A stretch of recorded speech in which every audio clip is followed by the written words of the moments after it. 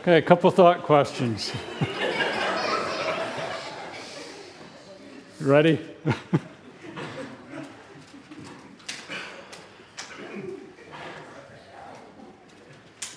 How can you believe Jesus is the only way to God? Assuming you believe Jesus is the only way to God, my question for you is, how can you believe that He is the only way to God? How can you claim that salvation is by faith alone?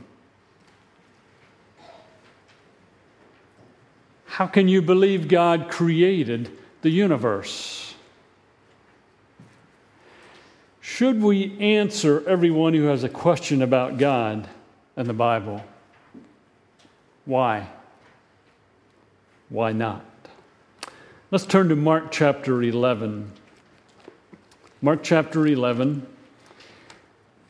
We're going to be reading verses 27 through 33. And keep in mind, in the context of Mark chapter 11, that the triumphal entry took place at the beginning of Mark 11. Jesus cleared the temple in verses 15 through 17. And then we have the fig tree that has withered. And in verses 27 through 33, we find that Jesus is being questioned about his authority. They arrived again in Jerusalem, and while Jesus was walking in the temple courts, the chief priests, the teachers of the law, and the elders came to him. "By what authority are you doing these things?" they asked. "And who gave you authority to do this?" Jesus replied, "I will ask you one question. Answer me, and I will tell you by what authority I'm doing these things. John's baptism, was it from heaven or from men? Tell me." They discussed it among themselves and said, "If we say from heaven," he will ask, "then why didn't you believe him? But if we say from men," they feared people, for everyone held that John was really a prophet. So they answered Jesus, "We don't know." Jesus said, "Neither will I tell you by what authority I am doing these things." In Mark 11:27 through chapter 13 and verse 37, we find that Jesus is going to the temple, and then he is teaching in the temple. In verse 27, he goes to the temple. In 28 through chapter 12 and verse 44, he is teaching in the temple. And he says quite a bit as far as what is involved in the temple. And then he leaves the temple in chapter 13, 1 through 26, and talks about some things that are coming in the future.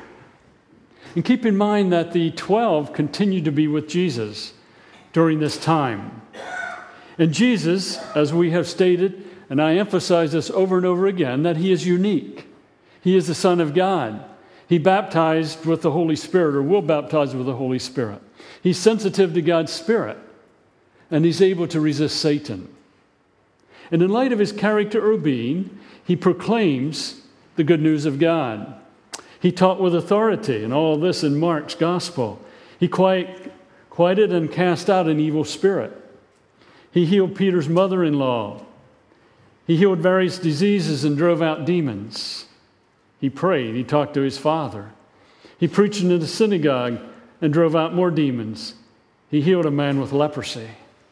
And we could go on describing what is contained in the Gospel of Mark to amplify that Jesus is unique. He is the Son of God, and so on. And it's with those thoughts in mind we find in verse 27, they arrived in Jerusalem. This would be after casting out the money changers, the day after casting out the money changers from the temple. It would be 2 days after the triumphal entry, as you read the flow of the context. They arrive in Jerusalem, and then verse 27 says, while Jesus was walking in the temple courts.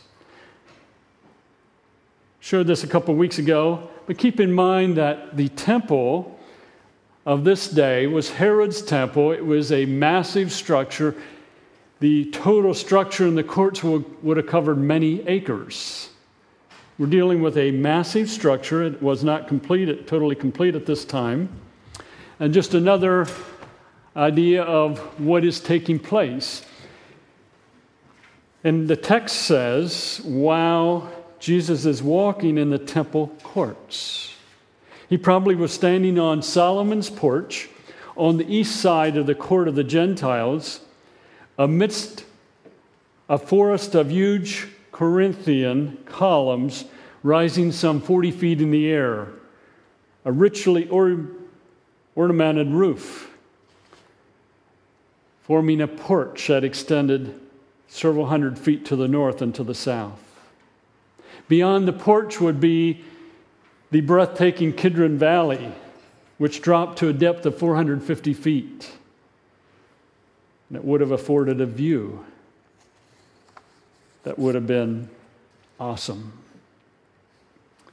And it is in this setting that the chief priest, the teachers of the law, and the elders come to him with a question. Now keep in mind that the three groups that are mentioned here, the chief priests, the teachers of the law, and the elders, would have comprised the Sanhedrin. And here we find a representation, or people representing the Sanhedrin are coming to Jesus with some questions. And the Sanhedrin was a buffer zone, or buffer organization between Rome and the Jewish nation, composed of 71 members who held nearly complete freedom in religious matters and some restricted power in political matters. It's the only case in which a Sanhedrin approaches Jesus other than in his trial in chapter 14. Both the approach of the Sanhedrin and the questions of those involved in the Sanhedrin, the chief priests, the teachers of the law, and the elders, attest that the issue of Jesus' authority is at stake. The religious people are questioning Jesus. Their question, by what authority are you doing these things? And who gave you authority to do this? The idea behind authority is who gave you the jurisdiction, who gave you the right, who gave you the prerogative to be doing these things? By what authority, what prerogative is Jesus acting? That these things that they're referring to probably involves clearing the temple in verses 15 through 17, the triumphal entry in verses 1 through 11, and the healing of Bartimaeus in chapter 10, 46 through 52. Jesus, by whose authority are you healing Bartimaeus? By whose authority are you having this triumphal entry? And by whose authority did you cast out the money changers? But then they pose a second question, and who gave you authority to do this? This seems to narrow the focus down. And the text would refer to Jesus. Who gave you the authority to overturn the money changers' tables and the benches of those who sold doves, and not allow anyone to carry merchandise through the temple? Who gave you this authority? Who gave you the authority to say, my house will be called a house of prayer for all nations, but you made it a den of robbers? Where'd you get this right to do this?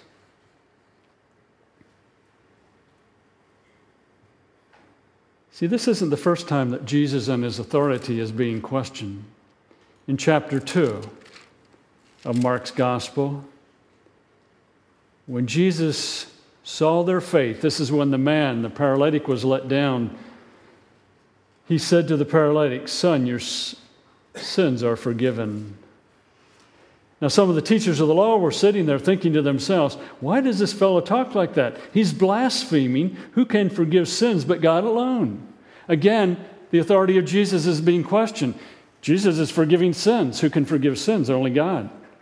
claiming to be God. In verse 13, once again, Jesus of chapter 2, Jesus went out beside the lake and a large crowd came to him and he began to teach them. Whose authority does he have to teach? In chapter 2 and verse 15, while Jesus was having dinner at Levi's house, many tax collectors and sinners were eating with him and his disciples, for there were many who followed him. Who gave Jesus the authority to hang around with Levi and tax collectors and have a meal with them? And again, Pharisees and so on are upset at him. In verse 28 of chapter 2, in the context of the Sabbath, so the Son of Man is Lord even of the Sabbath. See, the issue at stake here is Jesus is the Son of God or he's a blasphemer. So back to chapter 11, the chief priests, the teachers of the law, and the elders. And who gave you authority to do this? Who gave you authority to cast out the money changers, overturn the tables, and so on? The issue is the authority of Jesus. Jesus responds in verse 29, I will ask you one question. Answer me, and I will tell you by what authority I'm doing these things. John's baptism, was it from heaven or from men? Tell me. Let's go back to chapter 1 of Mark. Chapter 1 and verse 9. Chapter 1 and verse 9 of Mark's Gospel. Jesus displays wisdom in responding to these people. Chapter 1 and verse 9 says, at that time, Jesus came from Nazareth into Galilee and was baptized by John in the Jordan. As Jesus was coming up out of the water, he saw heaven being torn open and the Spirit descending on him like a dove, and a voice from heaven, "You are my Son, whom I love. With you I am well pleased."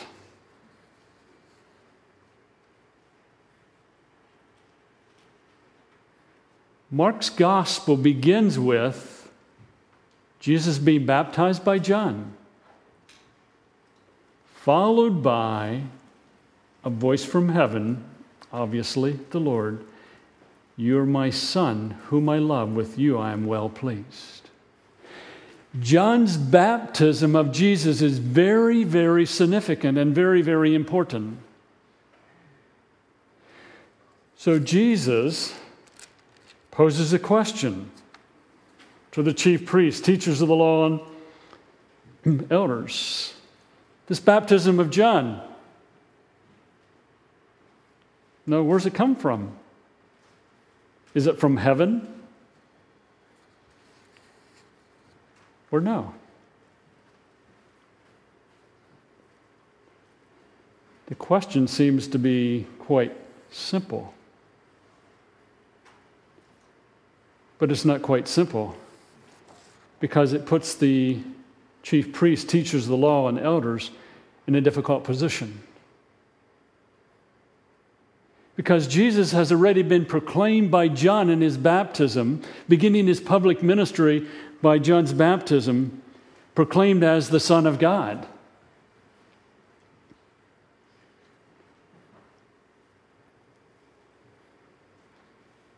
So they're discussing it among themselves, and the idea of discussing is never used real positively in the Gospel of Mark. They're reasoning, they're calculating, they're pondering, how should we respond to Jesus' question? So as they discuss it among themselves, they say, if we say from heaven, he will say, then why didn't you believe him? If John's baptism was from heaven, then Jesus is God's Son. And if he is God's Son, then we as chief priests and elders and teachers of the law should listen to him. But if we say it wasn't from heaven, if we say it's from men, we're going to get in trouble with the people. Because the people know We're believing in Christ. So they're in a dilemma. We can't say it's from heaven because we haven't been following Christ. We've been trying to corner him. If we say from men, we can't do that because the people get upset at us and we fear people. So what do? We don't know.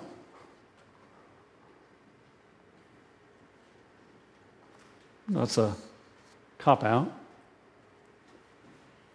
What does Jesus say? Neither will I tell you by what authority I'm doing these things.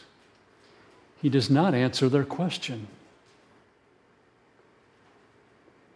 According to Mark, John's function, that is John the Baptist, his function was first and last to introduce Jesus. That's why John the Baptist came, to introduce Christ. Going along with that announcement by John the Baptist, the theme of chapters 11 through 13 of Mark show that institutional religion, temple worship, that was led by those in the Sanhedrin is empty unless it is centered in the stronger one, Christ, who was declared to be the Son of God at John's baptism. This is my Son, whom I love.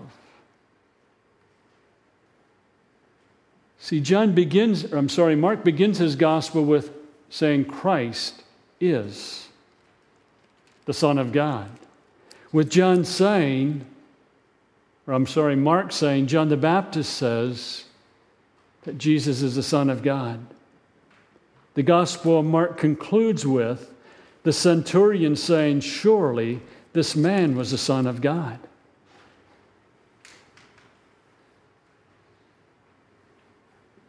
No question about Christ, but the chief priests, the teachers of the law, and the elders were not willing to respond.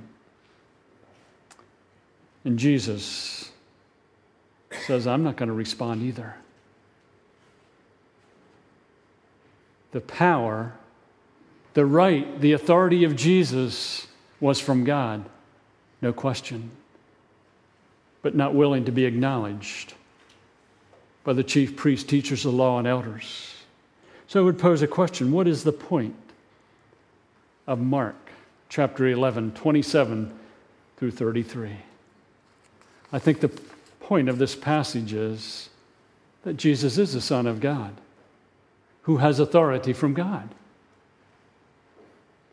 Thus, he can cast out money changers from the temple. And as the Son of God, he has the authority to go to the very heart of the religious leaders.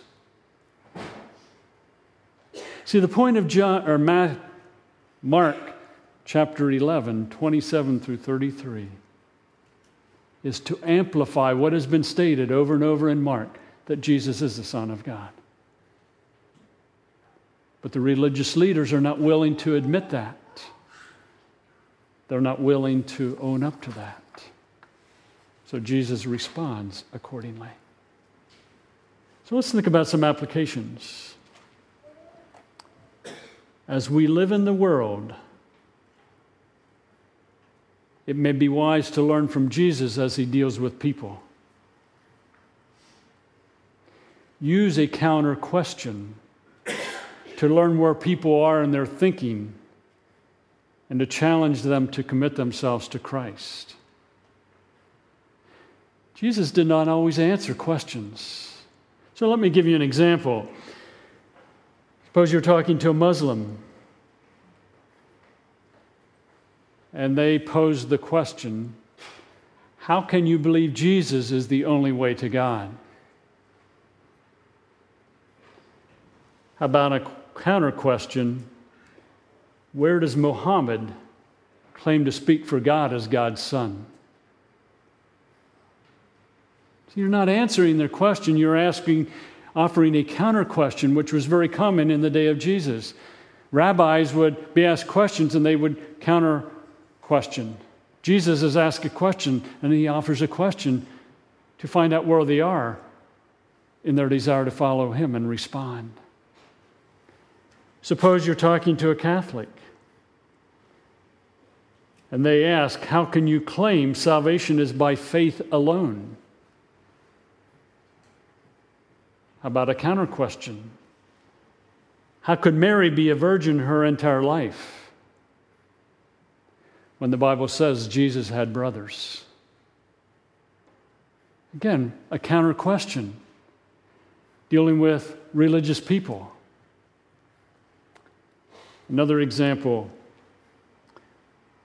question asked, or a counter question would be, why do you confess your sins to a priest when forgiveness is in Christ? See, Jesus is being questioned, and what does he do? He offers a counter question. Living in our culture today, we may be asked questions. How about responding with a counter question? Another response directed to Catholics. Why do you continue to do when Christ said it is finished? When Christ was on the cross, he said it's finished. Why do you keep telling people to continue to do and do and do? Suppose we're talking to an evolutionist, someone who believes in evolution, and they ask you, how can you believe God created the universe? How can you believe God created the universe? How about a counter question? What witness was present to confirm evolution?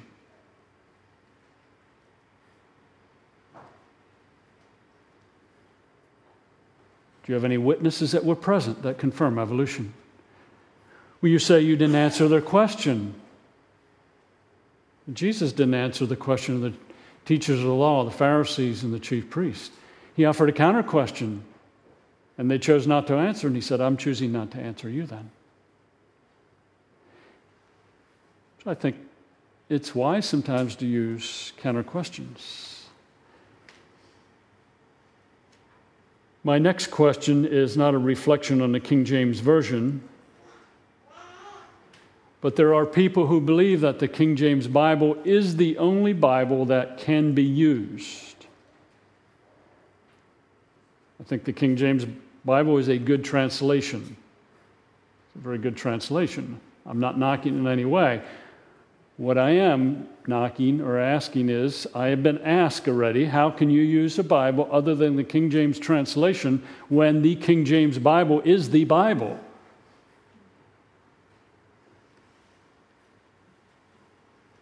My counter question, or one that you can use, is, did Paul use the King James Version?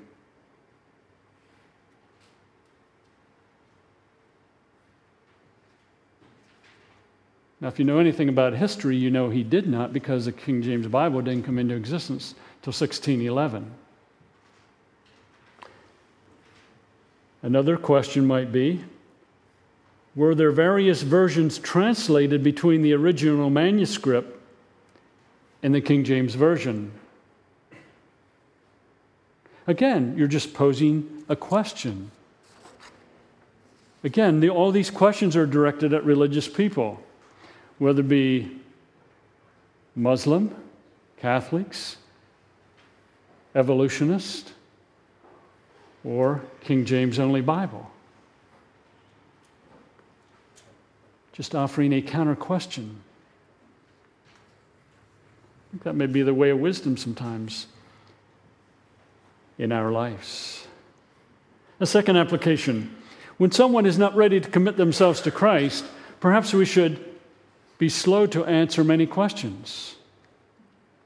Jesus let people hang with unanswered questions if they were not truly seeking him. We don't have to answer and explain and defend everyone who asks a question. In fact, sometimes when we answer questions, if there's not a genuine seeker, we end up in an argument. Maybe we just need to offer a counter question and leave it at that. Well, I don't want to answer your question. They may say to us, well, then I'm not going to answer yours.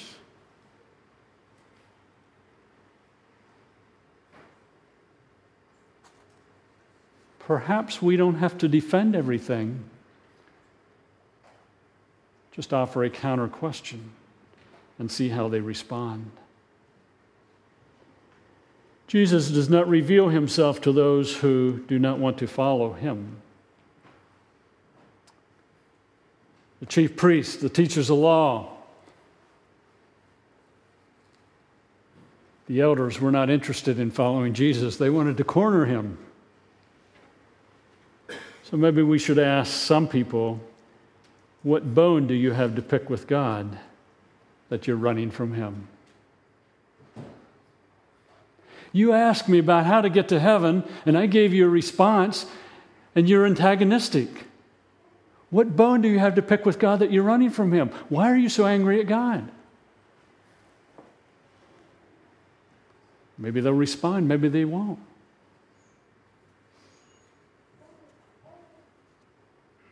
See, sometimes when people ask questions, they're angry. They're frustrated at God. Such as, if God is God and God is a God of love, why did he let my son die?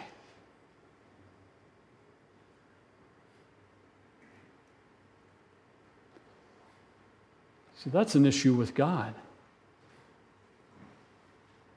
Who would want to listen to a God who causes a son to die? So you can get to the heart. See, Jesus is getting to the heart of the chief priests, teachers of the law, and the elders with a question.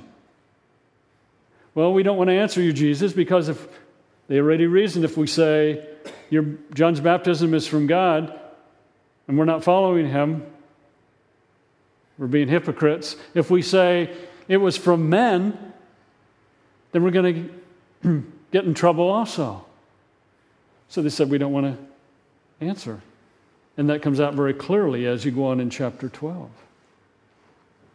Another question in relation to responding to someone that may be slow to follow Christ.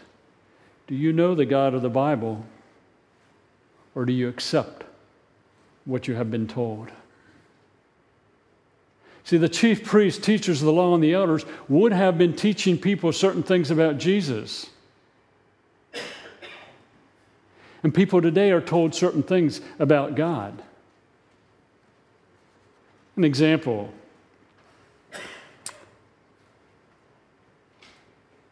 When you, as a child, disobey, God puts a black check on your record in heaven. And when you get enough black checks from God in heaven, God zaps you. Please understand, I don't believe that. But some people do. How many of us sitting here at times have said, what have I done that God is angry at me that this has happened in life? Isn't that the black check?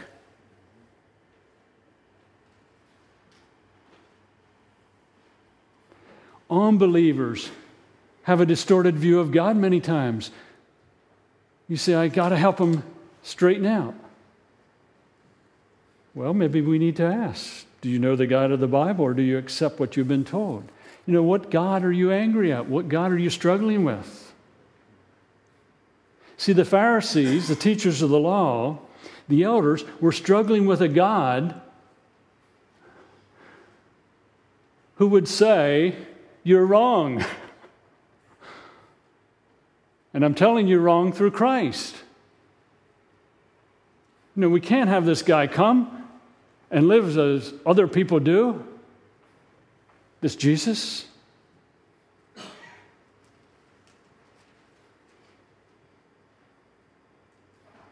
Many times,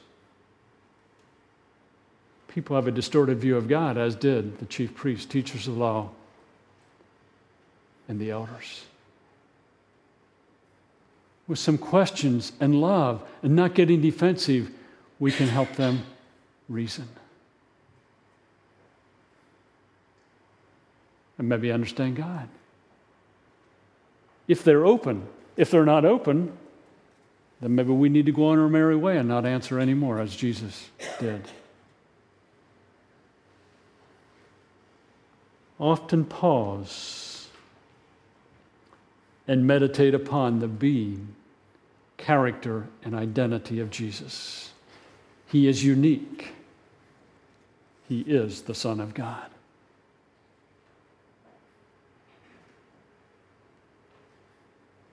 We tend to become like what we think.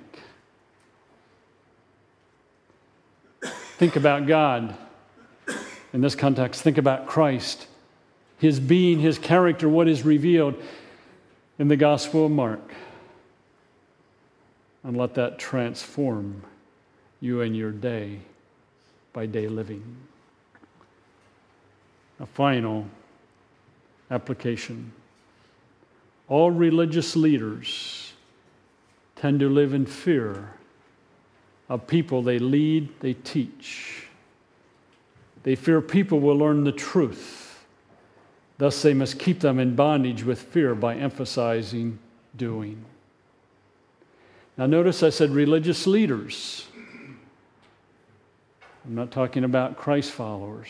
I don't put them in the category religious leaders. Christ followers and religious leaders are different. But religious leaders live in fear. What religion does not operate on fear?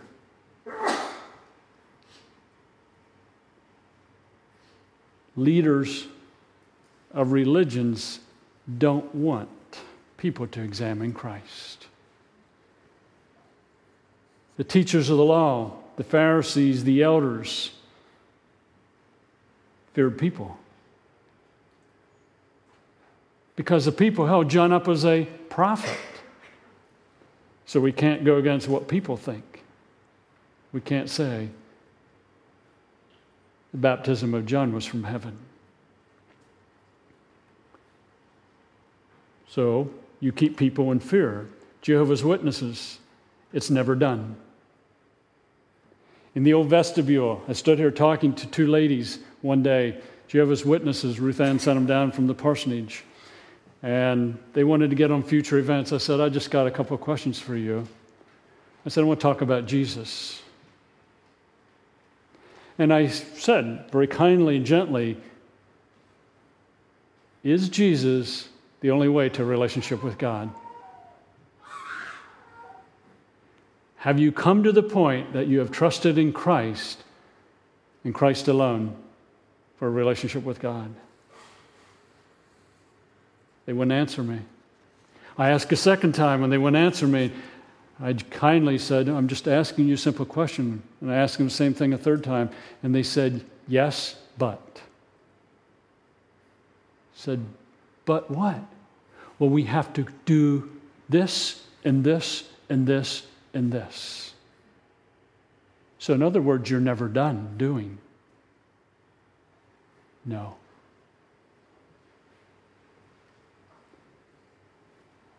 See, the leaders of Jehovah's Witnesses keep people in fear. And you can find that to be true in other religions of the world. As we think about Christ and who He is, may our desire be, Lord, make me a captive.